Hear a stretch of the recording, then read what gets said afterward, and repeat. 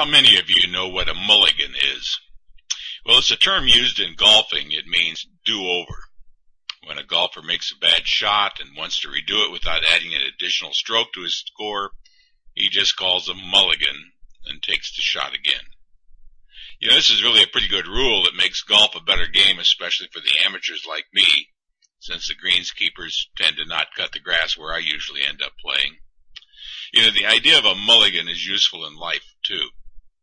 There are times when we need a second chance, a new start, a do-over. One of the basic tenets of the gospel is that we get a second chance, and there's no question that we need one. Some of you may remember that back in 1998, quarterback Kerry Collins enraged the Carolina Panther management and fans when he asked to be removed as starting quarterback. Carolina didn't waste any time getting rid of him. He disgraced the league when he was arrested for driving under the influence of alcohol. Most sports people believed that his career in the National Football League was over. Everyone except for good old Mike Ditka, whose attitude was, "We all make mistakes. This kid deserves a second chance." And to the surprise of many, and the dismay of some, I'm sure, Kerry Collins was given the opportunity to play in the NFL again. He entered rehab and was able to recover from his earlier mistakes and rebuild his career. In fact, in 2000, he led his team to the Super Bowl.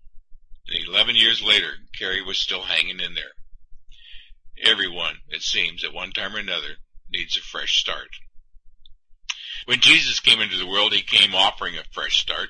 However, he does more than give us a do-over or a mulligan. He makes sure that we have everything we need to make our second chance work right from the start.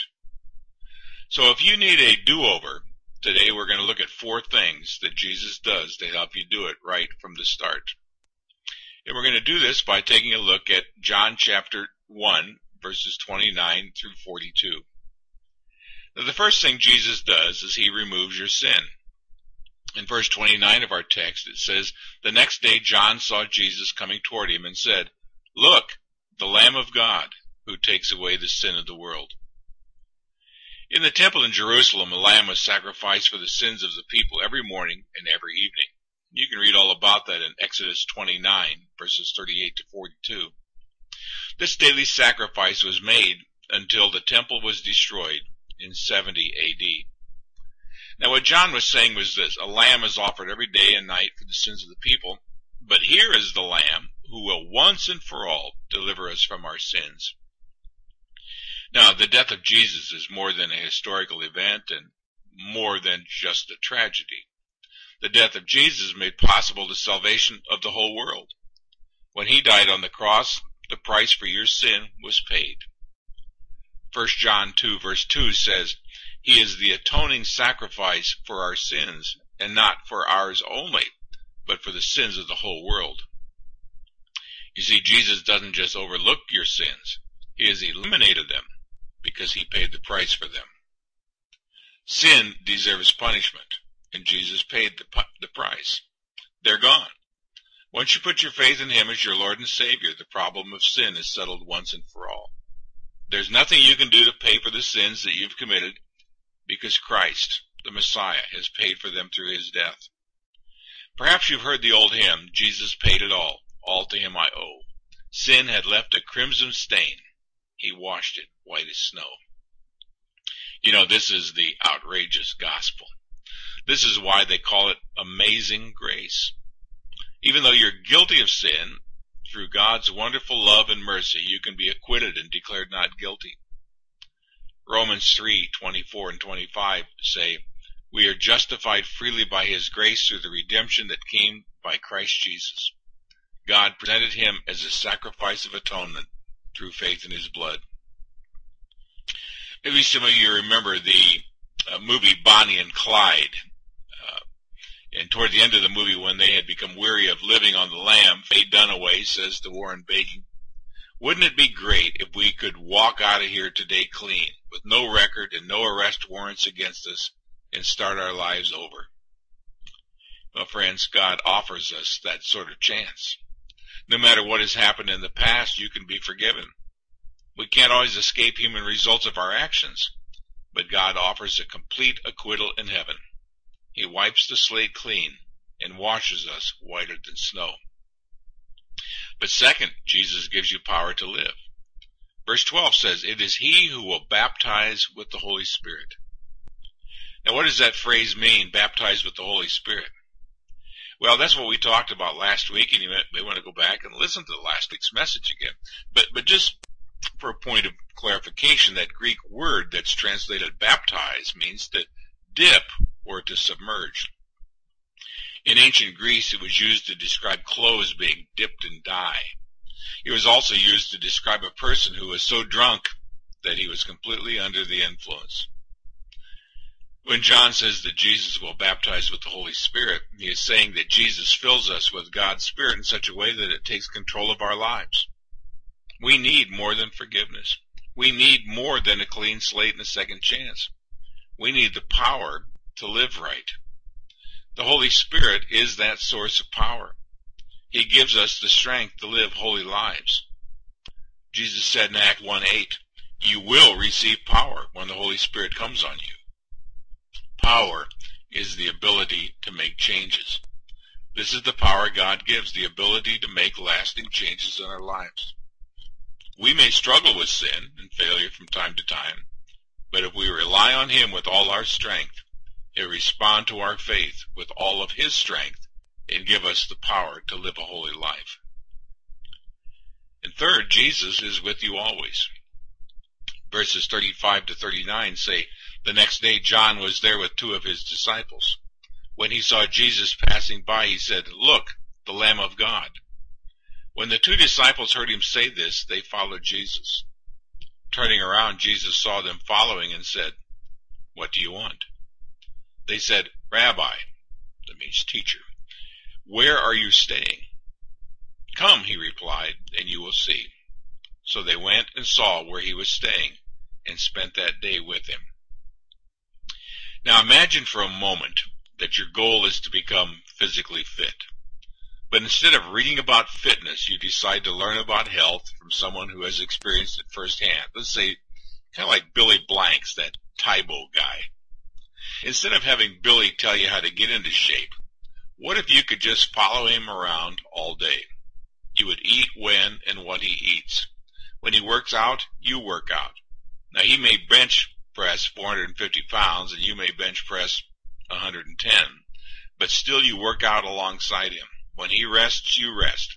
If he does it, you do it. If he doesn't do it, you don't do it either.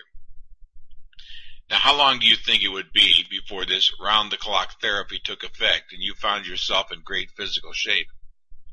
Maybe a few weeks, maybe a few months, but eventually you would see the results. Jesus offers us this same opportunity. We can live around the clock in His presence. The Gospels offer an around-the-clock portrait of Jesus the Messiah.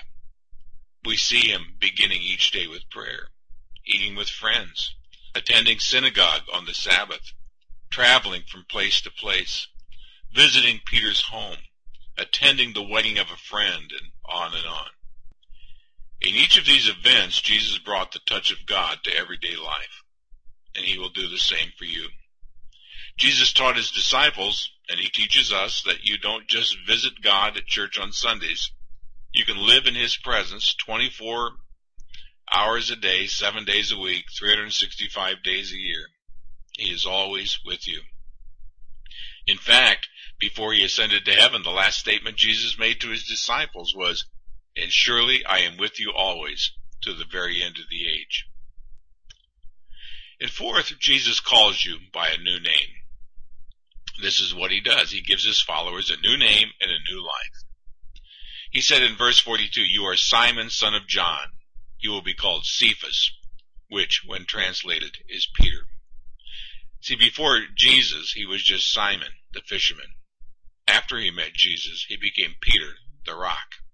Before, he was just a businessman. After, he became a world changer.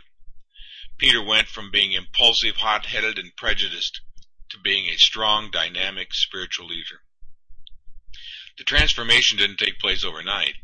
You see Peter's mistakes through the Gospels and the Acts.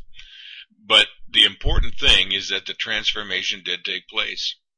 Peter became a new man, and Jesus gave him a new name long before Peter did anything to deserve it. Now, I don't know by what name you have been calling yourself, but God has given you a new name. You may have labeled yourself sinner or failure or loser, but just like Peter, God has given you a new name. He knows what your potential is, and He knows that you can live up to it. His expectations for you aren't foolish or unrealistic. He knows what you can be, and He has the power to help you become it. Paul wrote to the Corinthians, "Therefore, if anyone is in Christ, he is a new creation. The old is gone, the new is come." A teacher was asking her students what they wanted to be when they grew up. Some said baseball player, some said ballerina, some said firefighter, the typical answers. When she got to one little boy, he said, "I want to be possible."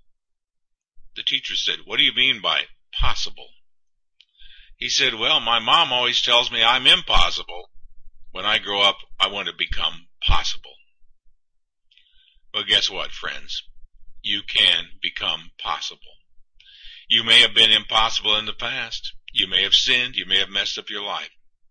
But God will give you a new start. And He gives you everything you need to succeed in life. A new name, a new nature, a clean slate, and the power to live a new life. When you get a second chance, and when you need a second chance, God offers one. And He will give you everything you need to make it right from the start. May God bless us all in that pursuit. And until next time, see the vision, live the mission, and feel the passion.